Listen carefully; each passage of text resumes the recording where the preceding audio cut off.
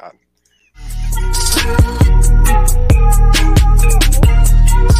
be really buzzing out there.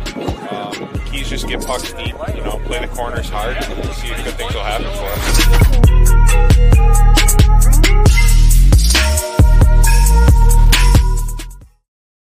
us. Yep, we're back, folks.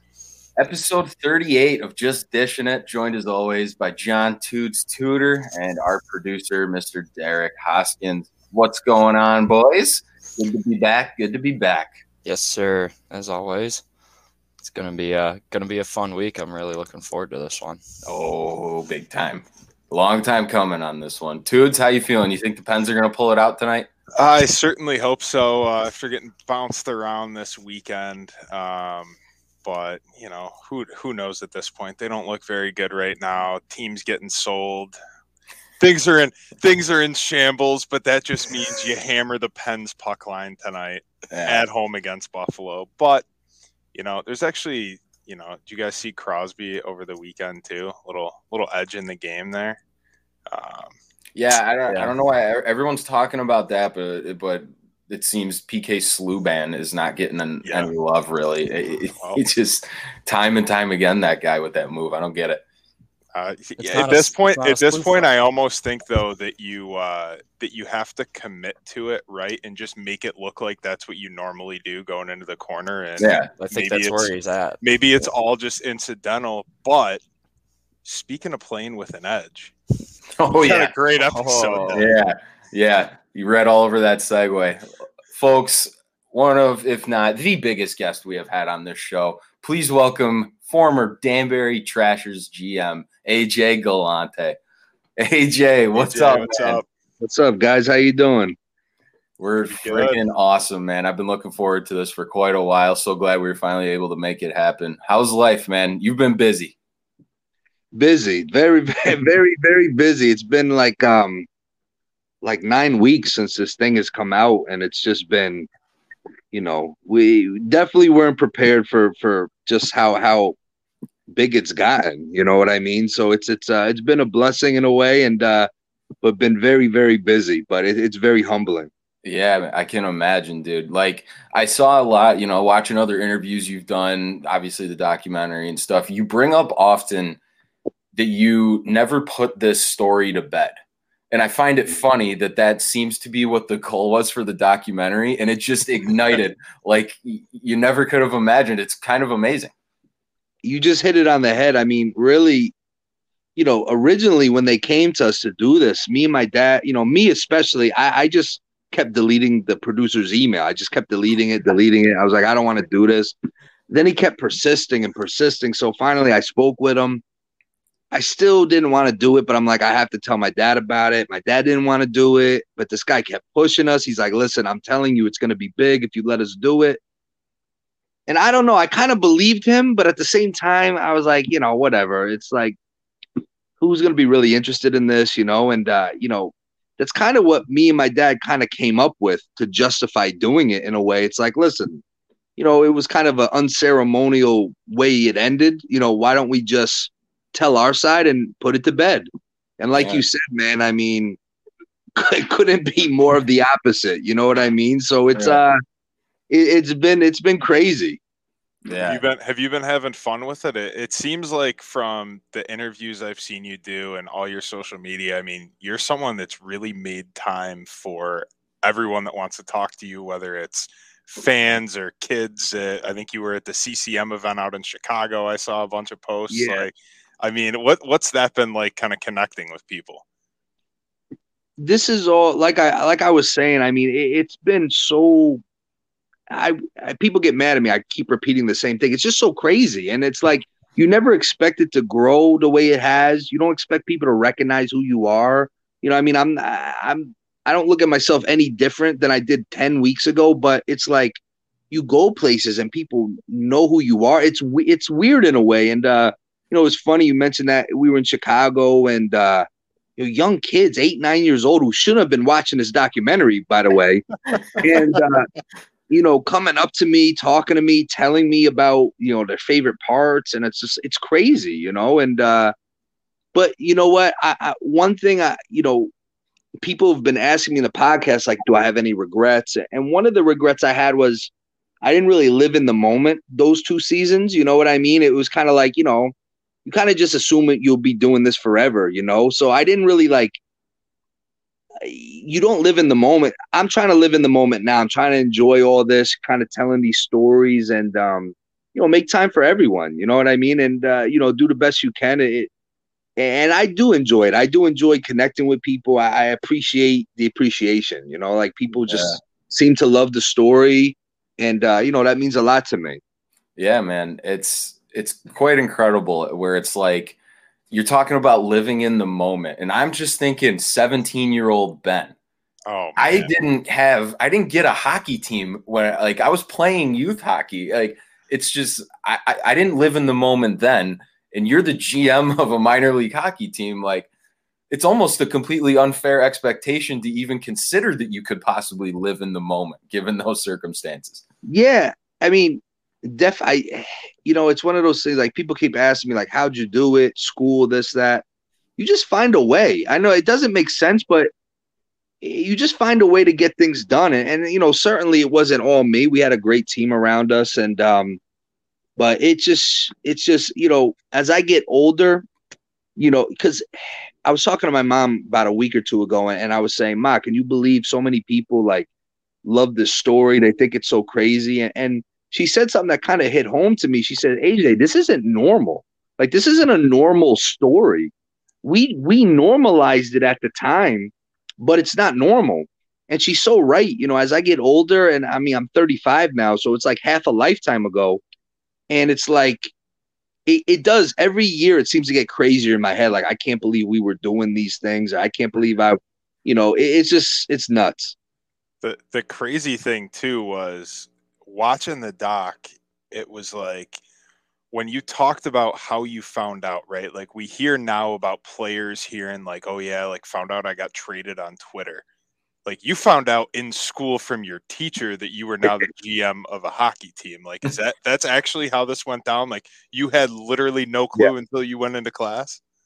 100% accurate. I mean, it was like, I'm walking to, just like I said in the doc, you know, you're walking in school, you know, people are kind of looking at you. And then my teacher, one of my teachers, he was like, oh my God, this is crazy. I can't believe it. And I'm like, you know, I was just like, what is this guy talking about? And, you know, you go to the library, you know, the school library, they got all the newspapers on those big ass sticks. You know what I mean? And I'm like reading it. I'm going to the sports section and there it was. And it was like I think the funniest story, and I think I told it to the producers, but it just didn't make the doc. You know, a lot of people like the story, you know, because it started, you know, we were at dinner one night. My dad kind of nonchalantly said what we were going to do. And I thought he was kidding. Then, you know, the next week at school, the funniest thing about this story is that night, you know, so I go to school, this all happens. I see it in the paper, you know, I'm like, my mind is blown. I go home. The funniest thing is my dad comes home. He used to come home 7:30 on the dot every night. He comes home. We didn't say a word to each other. Like we went to dinner and it was almost like we were playing chicken, like who was going to bring it up first. And it was like the biggest elephant in the room and no one said a thing. Like we just like, we're such weirdos. Like we didn't say a word to each other about it. And I remember going to bed that night and I was thinking to myself, like, I got to get myself out of this. I can't do this. This is going to be crazy. And I just had some major surgeries on my knee. So my head was all over the place. And I didn't sleep that night, but I said to myself, listen, you know, even though I thought he was joking, I told him I would do it. So we have to do it. And we literally, like that weekend, we just start getting to work. It was nuts. That's crazy. For a 17-year-old too, the marketing genius that came out of you with Gretzky, with Rupp, with some of these other players, like just unbelievable to even think about that as a 17-year-old. Like, well, it's like I said, I appreciate it so much when people say that. I hate the word genius because there's so much pressure on me now. Everyone's calling me like this little young genius. And I think I'm like not that smart. So it's like I'm 35 now. It's like every move I make, I'm like, oh God, they're gonna compare this to my marketing with the Trashers. And it's like I hate this. Like, I hate this love people seem to have for this marketing we used to do. And it, like I said, it wasn't just me. We had a big team, but we had fun. You know, I mean, I think especially in 2021, you know, people just have lost sight of sports is supposed to be fun. You know what I mean? Like, don't get me wrong. Don't get me wrong. It's business. There's a lot of money at stake.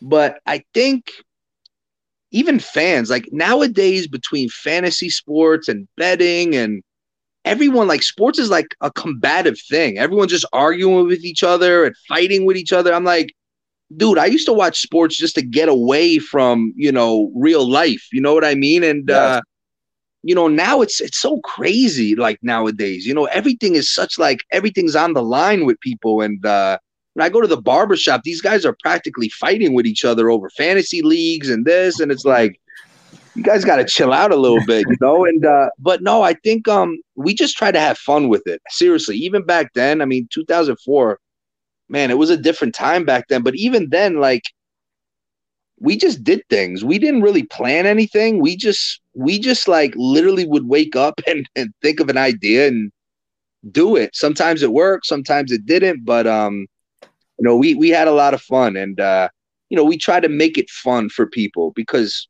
again, if the fans aren't having fun, then what's the point? You know.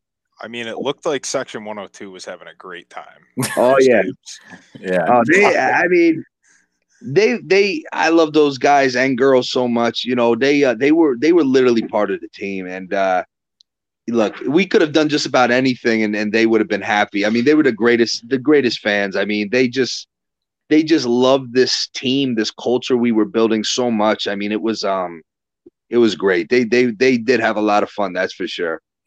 One thing that shines through always for me, where you brought up where you get like anxious when people say you're like this marketing genius and stuff, but for me and like what we've done with Just Dish and Skateskins and everything, for me, looking at it through that lens, instantly when I was watching this, I was like, oh, this is just like ideas. This is authentic. Like they're just legit trying to have fun with this. Mm-hmm. And that's just going to trickle down to the fans. And so it's so much where it wasn't like strategy. It was just like another thing that stood out to me with that was your love of pro wrestling with the storylines and the marketing with it. The authenticity shines through completely with that. And just like how you were trying to like mash up these two worlds in entertainment and sports. Well, listen, you know, pro wrestling was my first love. I mean, I still watch it. I still am a huge fan.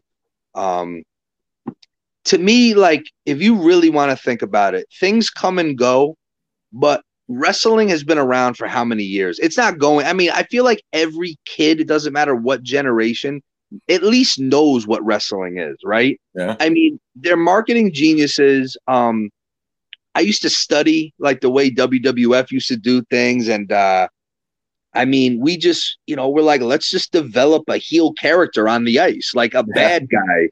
And that was literally the plan. And like you said, I mean, there really wasn't a whole lot of strategy. You know what I mean? And it's funny because in the doc, there's a part where I'm talking about how I became like a stat nerd and I was thinking about stats all the time, and which was true. But really, to be honest with you, bro, like I didn't think too much about it. Like today, like I'm a huge baseball fan. Today, they got stats like up the yin yang. Like they got so many stats. Look, I did a lot of things stat based, but it was like, okay, if I see for 5 seasons this guy scored over 20 goals, I'm pretty sure he's a good goal scorer. You know what I mean? Like I didn't think too much about every little minutia detail. I use the eye test. If I see someone, if they look good, let's try it. You know what I mean? Like these guys today, it's like too much. It's too much. Like, and again, I'm a huge baseball fan, and it's like everything. It's like it's so stat driven. It's like, you know, it might as well be a video game at this point. Yeah, it is. Like you said before, the fantasy sports angle, the betting, and a lot of it kind of is. If I'm placing a bet on a baseball game, I don't want the punch statistic to be this guy has pitched his ERA in the month of October in even years is under 2. Like, it's, you know what I mean? It's cool, but it's just so out there. Well, that's even too, like the Tampa Bay, like what was it, 2 years ago, pulled their starting pitcher, I think it was Snell, based on analytics, and the dude was rolling. And he was pissed, obviously, when Cash pulls him out of the game, and then next batter ends up coming in and the Rays lose, and it's like, dude, what are you doing? It's like in baseball, that 100 pitch count. Yeah. It's like all of a sudden they get to like 90, and it's like, oh my God. Like he'll be throwing a no-hitter, like you said. He gets to 99 pitches. It's like, what? All of a sudden, what is it, like a video game? His power goes all the way to red, like he's got nothing left. It's gotten crazy. Not just baseball too, but it's just gotten so crazy. But you know, stats, obviously. I mean, you can't do anything without stats. But I just kept it simple, stupid. Okay, this guy scores goals. I mean, if he's average, I just did simple averages, really. I didn't do anything too in-depth. Yeah, it was it seems like a good blend of inspiration from other areas of sports and entertainment combined with some basic stat stuff. And you got this beautiful franchise for this amazing 2-year run. I mean, was there anything that happened in those 2 seasons, those 2 years, that really for you translates directly to stuff you're doing now with the branding of it popping off again? I know your boxing gym and promoting and stuff like that. I know we'll touch on that more at some point, but that just popped in my head and I wanted to ask you about that. You know, that's a good question. I mean, I've, you know, especially with the boxing and my gym and everything else, sometimes I do catch myself doing something like almost subconsciously that I'm like, oh, that was kind of like a trasher thing there. You know what I mean? I definitely catch myself. But, you know, I would say that the thing I learned the most dealing with the team for those 2 years was I learned that in any area of life, not just hockey, when you're in a management position or you're in charge of a group or whatever, you got to learn how to manage personalities. You know, everybody's different. You know, what makes people tick is different. There's some guys you can be harder on than others. Some guys, if you're hard on them, they're just going to shut down. You just learn to manage personalities. You learn to pick up different personality traits. It makes it a lot easier. So that's one of the key things I think I learned through my dad, obviously. That's a tool that I took, you know, post 2006, you know, after we lost the team. Yeah, that's interesting. I mean, you brought up your dad. It's so the angle that I was so curious about with all of this is like, with him giving you this team and just kind of, you know, obviously he was there to be supportive and stuff. How much pressure did you feel to have it be successful, or did you not think about that really? It was unbelievable pressure. I mean, I always put a lot of pressure on myself with everything, even to this day. But then there was so much expectation, and like, you don't want to let your dad down. Right. But listen, my dad was very hands-on. My dad was a very George Steinbrenner type of owner. So it wasn't like he gave me the ball and he kind of sat in the bench. Like, believe me, he was involved with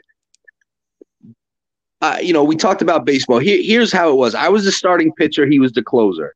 So if I could get him to inning number 9 and he closed it out, that's how we used to do our little tag team thing there. But no, amazing pressure, you know, amazing pressure. And the thing is, I would ride to the games with him usually. So if we lost, I'd have to ride back with him home. Yeah. And that sucked. That wasn't to him, we should have went 82-0. You know what I mean? Like, you know, he didn't understand why we lost a game 2-1, or I'm like, I don't know. I'm not on the ice. I don't know what to tell you, you know? So, you know, unless we went 82-0, swept through the playoffs and won the cup, he was never going to be totally happy. Just from what I saw in the documentary, that does make sense. High expectations for sure. But yeah, you know, forking over that money, it makes sense for sure. Go ahead, my bad. Yeah, and you said too, like, or your dad said in the documentary, like, he wasn't even a hockey guy right until you as a kid decided, hey, I want to be a hockey player. Like he wanted you to play football, he said, right? And then you were just like, no. What was it, Mighty Ducks? You said got you into it? Yeah. I don't know what it was. It was like 93, I think it came out or something. And I was like 7, 8. And we just went to randomly watch it one day. Me, my mom, my sister. And I don't know what it was. I just fell in love with hockey. I begged my mom. We went to a sporting goods store. I got like rollerblades. I got a puck. I got the wrong, type of stick. I was like shooting with my backhand in front. I mean, it was nuts. But I would be out in the driveway for hours, just shooting, trying to teach myself how to skate. I mean, Danbury, we didn't even have an ice arena, those days. So hockey wasn't really a thing at the time for us. Did you have a favorite character in that movie? Someone that really got you into it? Oh, I mean, Fulton Reed, obviously. Oh, I mean, yeah. Obviously, I related to Fulton Reed too because I had a pretty good shot. I wasn't the best skater, but I could shoot. So I had a lot of, I liked him. Charlie Conway was a little too emotional for me, but I liked him. He was a little, but no, I mean, then, number 2, you got the Bash brothers. I mean, That's what I was gonna say. I feel like the in D2, the old Fulton Reed and Dean Portman Bash brothers was they would have fit right in on the trash. Oh yeah, they would have been 100%. A great pair for that team. Oh, I get asked all the time, who would win in a hockey fight, Dean Portman or Fulton Reed, and it's tough. I mean, people will probably say Portman because he's in better. People think aesthetically he's in better shape, but I think Fulton Reed would gas him out. And I think Fulton Reed has that head on him. It'd be hard to hurt him. Yeah. Oh, I agree. For sure. I think I'm going to side with you on that. I've never been asked about that debate. That's interesting. I've been asked that 100 times in 9 weeks. Who would win that fight? So who wins a fight then? Brad Wingfield or Fulton Reed? Oh, well, Brad will. Winger's going to fight to the death. I don't think Fulton Reed has that in him. Yeah. That might be an unfair comparison. Movie character to a real life guy. One guy that I really wanted to ask you about because I was fascinated by him and I would love to sit down and have a cigar with him is Tommy Pomposello.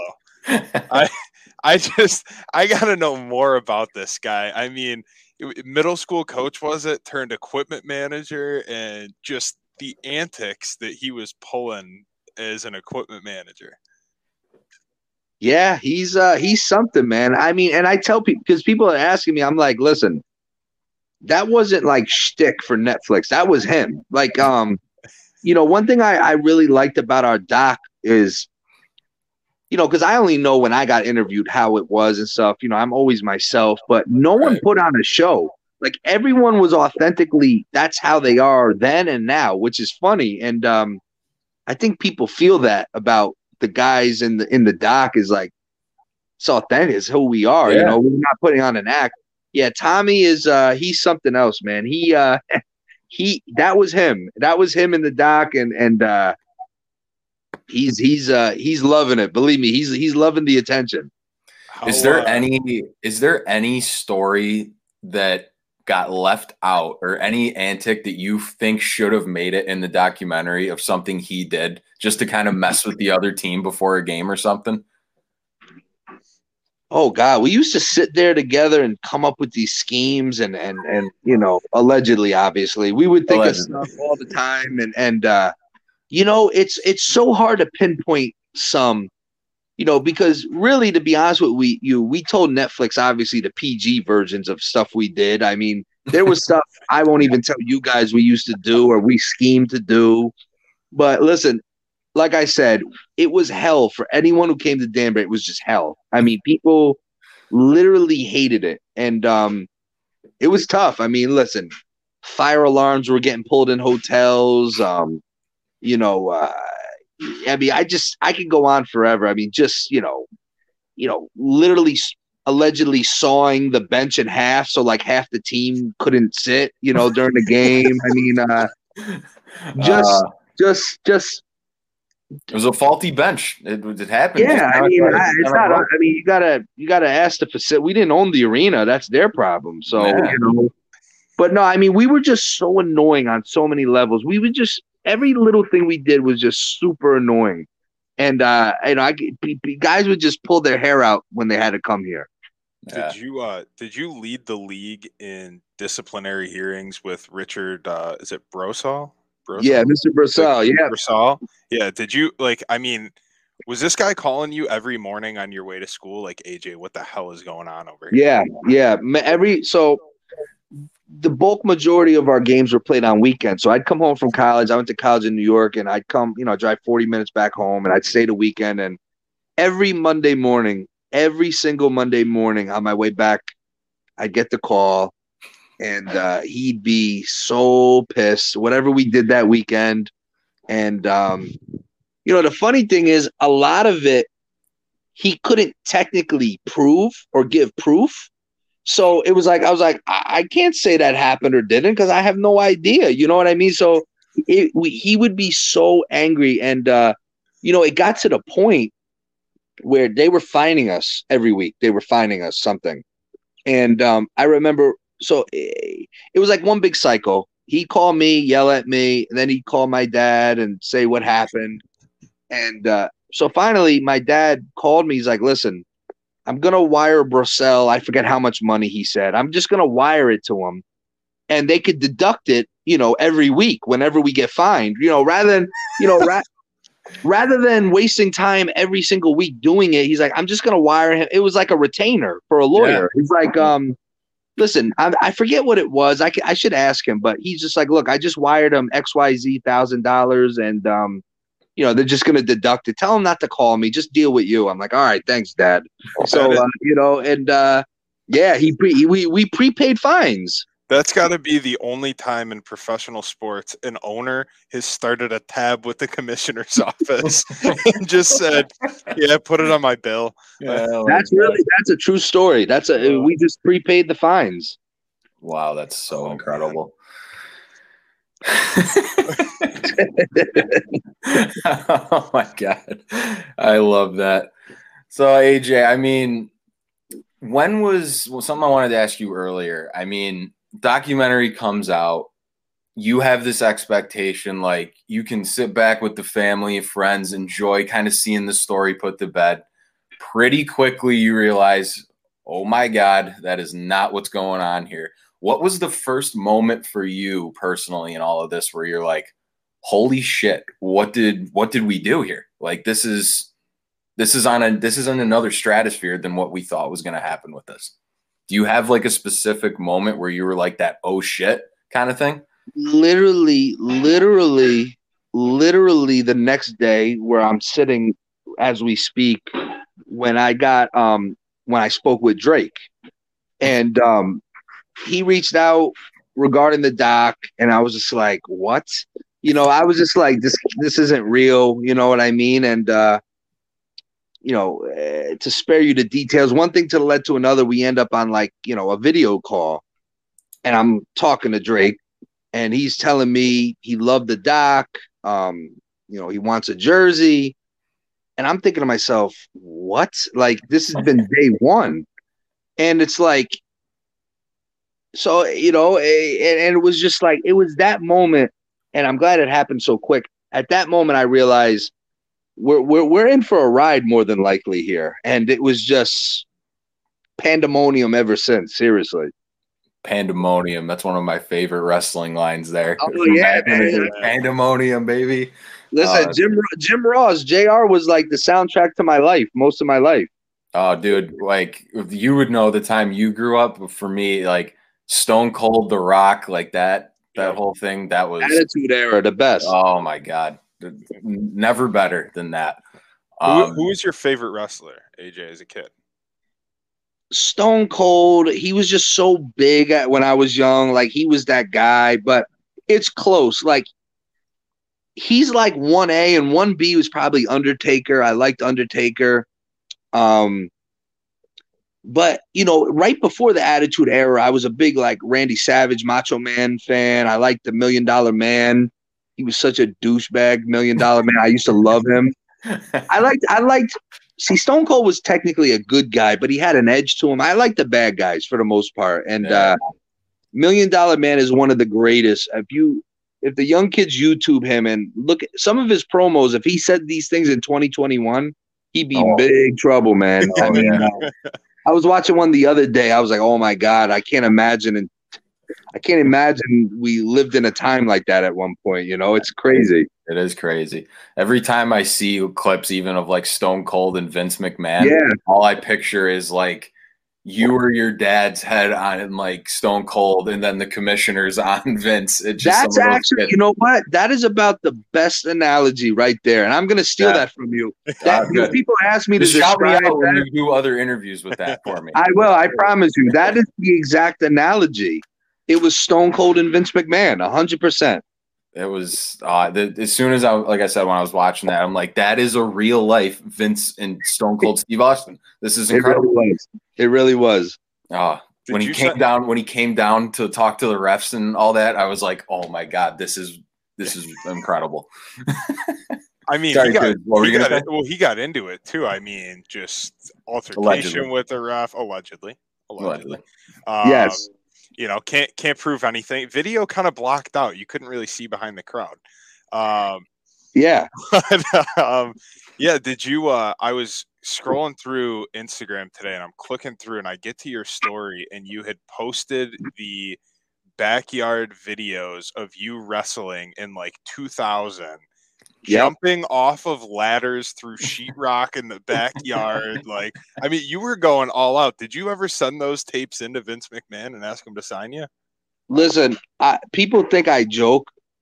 My dream was to be a wrestler. Like, I literally in my heart thought I was going to be a wrestler. I'm, you know, kids, you know, they want to be an astronaut. They want to do this, you know, and they mean it, but they don't. I wanted to be a wrestler, like by any means necessary.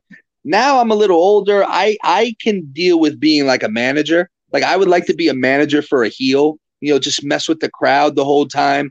I'd be willing to go through a table. I'd be willing to do it. 1,000,000% for free. I don't need to get paid. I just need to have my moment in the ring. And, I just want to get booed. I want to get beat up. I don't want to be a hero at all. So but it's funny because so many people over the weeks were like, oh, you like wrestling, asked me wrestling stuff. And, you know, because they saw a little bit in the doc, some of the clips. And finally, I just put a poll out. You guys want to see like clips from wrestling? And I put a few out. I got a few more I'll save for another day. But how none of us broke our necks, I don't know. But thankfully, you know, we all made it out unscathed those years. Yeah, I mean, you legit for people that haven't seen it yet, if they can watch like the clip at some point. I mean, you had like climbed up a ladder like onto the garage and were like jumping down like after getting hit in the head with a cookie sheet. I mean, there was absolutely nothing holding you down. Like, no, I was all in, and I was the only one who had the balls to take the big bumps. So I was always the guy, you know, doing the bumps and, you know, very Mick Foley-esque, I guess. Mick Foley. Oh, that's great. AJ, one other thing, you know, just going along before we get too far from the hockey side of things. What were your inspirations when you found the game with obviously the Mighty Ducks? We never got to touch on NHL players or like pro players. I know you were from the doc, you were a Devils fan growing up. Was that where it centered from you? Did you have players on that team where you were like, I want to be that guy on the ice? Oh, Scott Stevens was had to be. No, Scott Stevens was a god to me. I mean, and look, you know, again, hockey wasn't big where I was from at the time. I think it was 94. My dad took me to my first game. It was a Devils and Penguins game. Had I gone to a Ranger game first, maybe I'd be a Ranger fan. I don't know, but I was a Devil fan from the start. And I remember Scott Stevens, I don't know who he caught, but he laid somebody out. And I was just like, wow. I was like, this is what I want to do. This is who I want to be like. And he was the king, man. He was, my God, the hits he used to throw, I mean, insane. I can't imagine ripping through the neutral zone, even with my head up, seeing everything, knowing that guy was coming for me. Just a I can't great even white, imagine. just a shark. He was a shark, man. Exactly. And I feel like it worked out good too, I must say. The devil thing, it seems very on brand given all the trasher stuff. Like, just it's got kind of a heel feel to it, where you know what I Yeah. mean? A little Well, grittiness with those teams too. Yeah, I mean, and I got lucky because I mean I wasn't a hockey fan before that, and you know we end up winning the cup in '95, and then 2000, then 2003. So I saw a few cups, which was cool, and but yeah, I was always you know, to this day a big Devils fan. Yeah. So another thing I wanted to ask, you know, going over with, you know, relationship with you and your father. Throughout this process, I'm sure you've gotten a lot of people that will try to get you on places, try to talk to you, to try to get to him. Mhm. Does that happen often? Does that get frustrating for just like, man, you know, I just wanted to ask like how that kind of affected you through this process. As good as it's been, I'm sure that's been a Yes. part where it's like, come on, dude. No, you know what? It doesn't bother me. Look, my whole life, you know, to be honest with you, you know, I wasn't stupid at a very early age. At a very early age, I knew a lot of these grown men were being so nice to me, you know, because of my dad. It wasn't because I had some personality. You know what I mean? And no, you know, listen, me and my dad, we're so similar. It's crazy. The only difference is, you know, we have this thing. It's like yin and yang. You know, he doesn't typically like to do stuff like this. I don't mind doing it, but no, I don't get upset about it. You know, my dad he's an interesting character to, you know, in his own right. So Right. you know, he garners a lot of attention, but he doesn't really care. You know, he's like whatever. You know what I mean? And you know, he's a funny guy. Yeah, I'm sure he vaguely a little bit reminds me a lot of my family members too, that are kind of have that stoic, not going to say a whole lot, but when they do talk, you tune in, you want to hear what they have He to knows say. everything that's going on. He sits Yeah. in the corner. You don't think he doesn't say boo, but believe me, he knows everything that's going on, and he's just waiting for you to ask him for his opinion, and he'll let you know for sure. Yeah, that's amazing. Toots, what do you got left for your list of questions? Well, I got yeah, some, I but- mean, one thing too was I know you said you've always kind of rooted for the bad guy and things like that. I know that came up in the doc and the whole branding, right, for the Trashers, the evil empire, the and one quote that got me that I loved, the home for the 1% who cheered for the bad guys. Like when you were going through everything with the Trashers, I mean, was the whole goal like we're going to be the bad guys? Because in a lot of ways too, it's funny where I think you guys were that bad guy, and I know they brought it up in the doc, but like the Tony Soprano comparison, right, where it's like it's the bad guy kind of, but you root for that bad guy because you love him. Like, Listen, you know, it's one of those things where we wanted this underdog feel to us because we you know, Danbury as a city itself is an underdog type of city too. So it's like we had this us against the world attitude, and we were basically marketing to everyone, but mostly to the blue collar 1%ers that you know hate their job, but they're willing to spend money to come to your game. Like gritty, you know, people just loved it. Yeah. And it became like a culture out here. People loved, like we had an identity. People felt like this camaraderie. I mean, you'd have like all walks of life in the arena watching this team. Eventually, it spewed out to everyone. But yeah, I mean, we just really wanted this like us against the world thing, and I think we executed on it for sure. For sure. I would say so. I would say so for sure. And like, was there a point too where like obviously, right, you talk about like Section 102. I mean, they were lunatics. They're in the game, and like you had a rowdy crowd in there. But did you ever turn around and see like oh, that's my high school teacher, and like people just that shocked you that they were going nuts, like yelling obscenities at a hockey game? Not at the time, but since this doc has come out, so many people who I had no idea used to go to the games were like, oh my God, I remember this and that.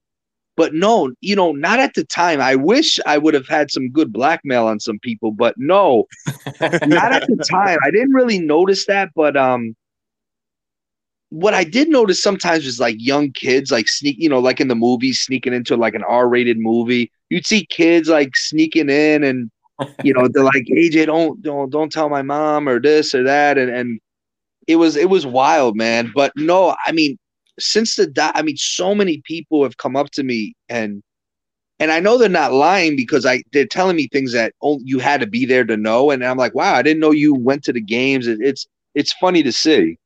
And when you were in college and you were driving back and forth that year on the weekends, did other kids that you were going to school with in college, like, I mean, these kids are 18-year-old freshmen in college, right? They're trying to scrounge up $20 and have someone go buy them beer on the weekend. And here you are going home running the hockey team. Did these people or your professors, did they know what you were doing on the weekend, or was that pretty low key? 1,000,000%. I promise you, at my college, 4 people knew what I was doing. I didn't advertise it. I mean, we didn't really have social media at the time. Right. I didn't want to I kind of wanted to just fit in college. I wasn't looking to hey, I do this, I do that. But honestly, like my very small core group that I kind of hung with in college, like 3, 4 people, they were the only ones who really knew what was going on. Everything, like I promise you, no one else knew what was going on. So there's definitely somebody that is sitting there that watched this documentary like 10 weeks ago and was like, oh shit, that dude was in like my freshman year economics class. I had no idea. That's a true story. I had someone message me who went to my college, and it's funny because if you go on our Instagram, you'll see they started selling like these trasher, like lawn chairs, almost like these nice wooden chairs. Yeah, I saw that. The guy who runs or a major part of that company, I went to college with him, and he messaged me. He's like, dude, do you remember me? And to be honest with you, I didn't have the typical college experience. I wasn't going out partying, so I didn't know too many people. But we had a mutual friend. I'm like, oh wow, I do remember you. And he's like, I had no idea about this team, and bad marketing on my point, because that's a lot of tickets that could have been sold. But I just kind of wanted to fit in, and but yeah, it's nuts. Yeah, it's all coming back around now for sure. Life lessons, as it were. One thing I definitely, as we're getting close here, but got a few minutes left with you, I wanted to make sure to ask, you've talked about the last 9 weeks since the doc came out. Have you had time to sit down and think like, okay, we're still kind of riding out this first wave, as it were, like future plans for this? Are you going to keep trying to scale this? Have you sat down with, yourself, your team, your family, thought about any of that as far as keeping this going? Dude, I've been waiting for this thing to slow down, but honestly, I mean, it's almost to the point where this logo is like a legit brand now, meaning there's people who want like shirts they're not even hockey people. They're like, dude, that's the coolest logo I ever saw. I would wear that just because.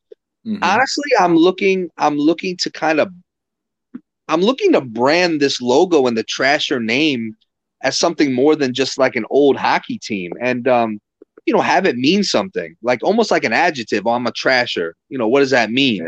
Yeah. Being somebody unapologetically yourself. You know what I mean? Being a guy or girl not afraid to get his nose dirty if needed.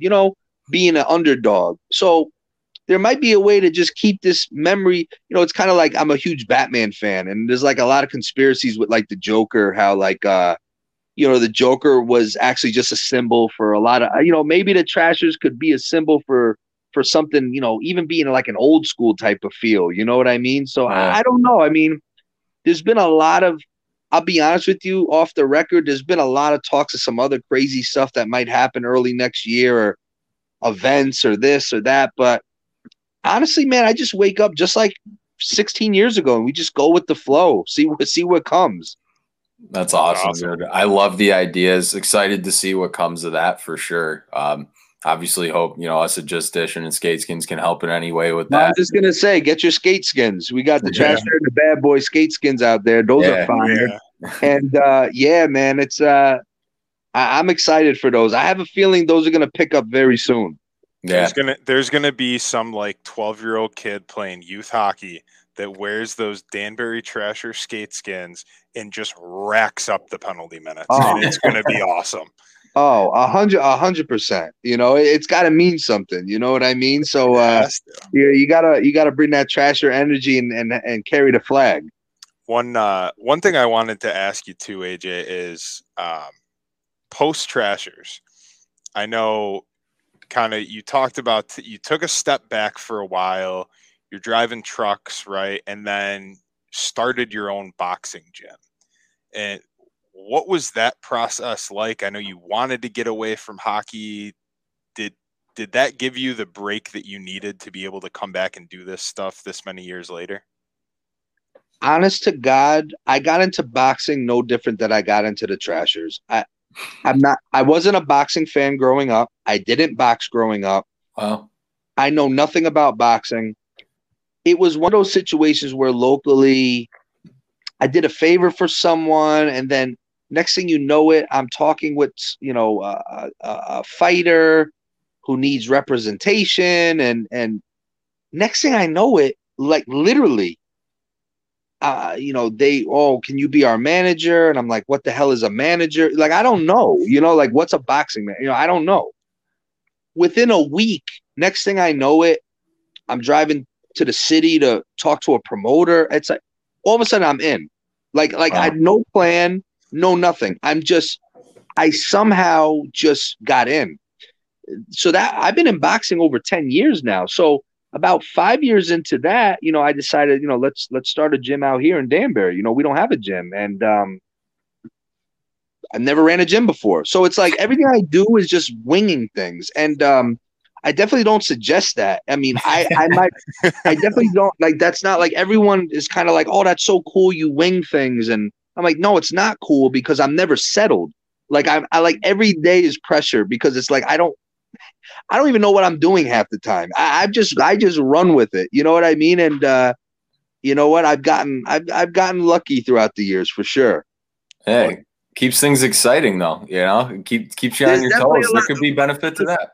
Listen, I'm starting to realize, like, that must be my adrenaline. Like, I run on like the pressure of like, just, I don't know, man. I don't know what makes me tick. I'm definitely off though. I'll tell you that much. I am. It's definitely a lot of action though. I'll give you that. It keeps things interesting. Well, we definitely got that from the cookie sheet to the back of the head and then off onto the sheetrock, man.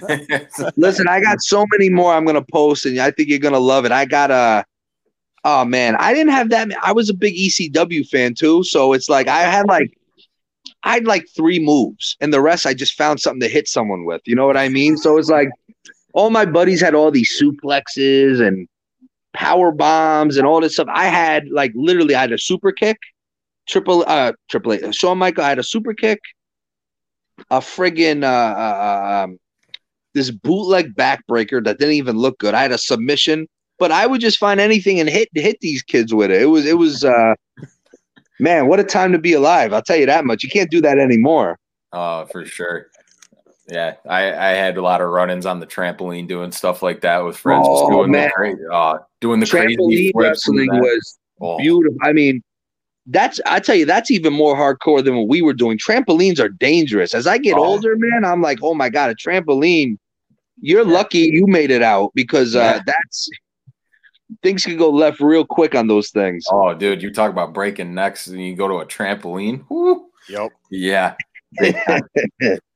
I don't got a ton left here. I don't, you've been so gracious with your time, for us, AJ, and everyone else. But there was a point at the end of the documentary where, after your dad comes home, meet up with some of the guys, some of the 102 fans and everything.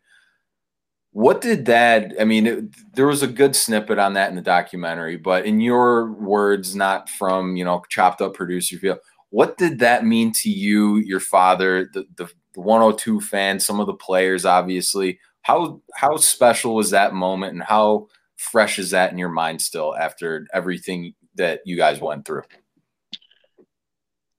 It's when my dad was away all those years, I would still see a lot of those guys, around town, you see them, but never as like a group, right? Not like collectively like that. So when I went to that, we were taping it, we were surprising them. I didn't think it was going to be as big of a deal for me personally, because I've seen a lot of these guys throughout the years, but it's weird. Something about seeing them all together, like as a group again. It was like we were back in 2004, 2005. Yeah. It was like when you just have a friend that you may not talk every day, maybe you don't see people for months, but when you see each other again, it's like you pick up right where you left off. It's like I was really happy. I've been really most happy with this whole thing from my father, because I feel like it's kind of a redemption thing. Listen, my dad's never made excuses for things. I mean, he's not a saint. He's always said, I'm not an angel, but it was good for him to get a lot of recognition. See a lot of people like, oh, they're glorifying this family, this and that. Look, we've never made excuses for what has happened. We've all done whatever, but I think if you take all that legal stuff out of it and you think of just in terms of the team and what we built, I'm so happy that my dad is frankly getting a lot of the credit he deserves, because it was really his vision. And he took a major chance. And you know what? Yeah, it was 2 seasons, but this is something that honestly could live forever. Who knows? I mean, yeah. So it's I'm really happy for him, because really, I mean, I get a lot of credit. This one gets a lot of credit, but without him, there's none of this stuff. Yeah, absolutely, man. And that brings me back to like when we talked about the Mighty Ducks movies, when you said that was kind of your inspiration for the hockey and everything, like how big those movies were pre-social media, pre-streaming and everything. They to me, they didn't have near the impact that this documentary had, and the pace it's getting. I think just how quick it's all happened.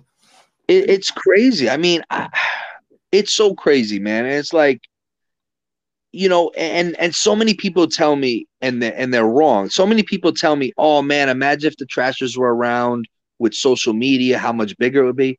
I said, no, it wouldn't be as big, because nowadays something's hot for a week and it's gone. You know what I mean? It's on to the next thing. There's something about this story and having very limited footage of it.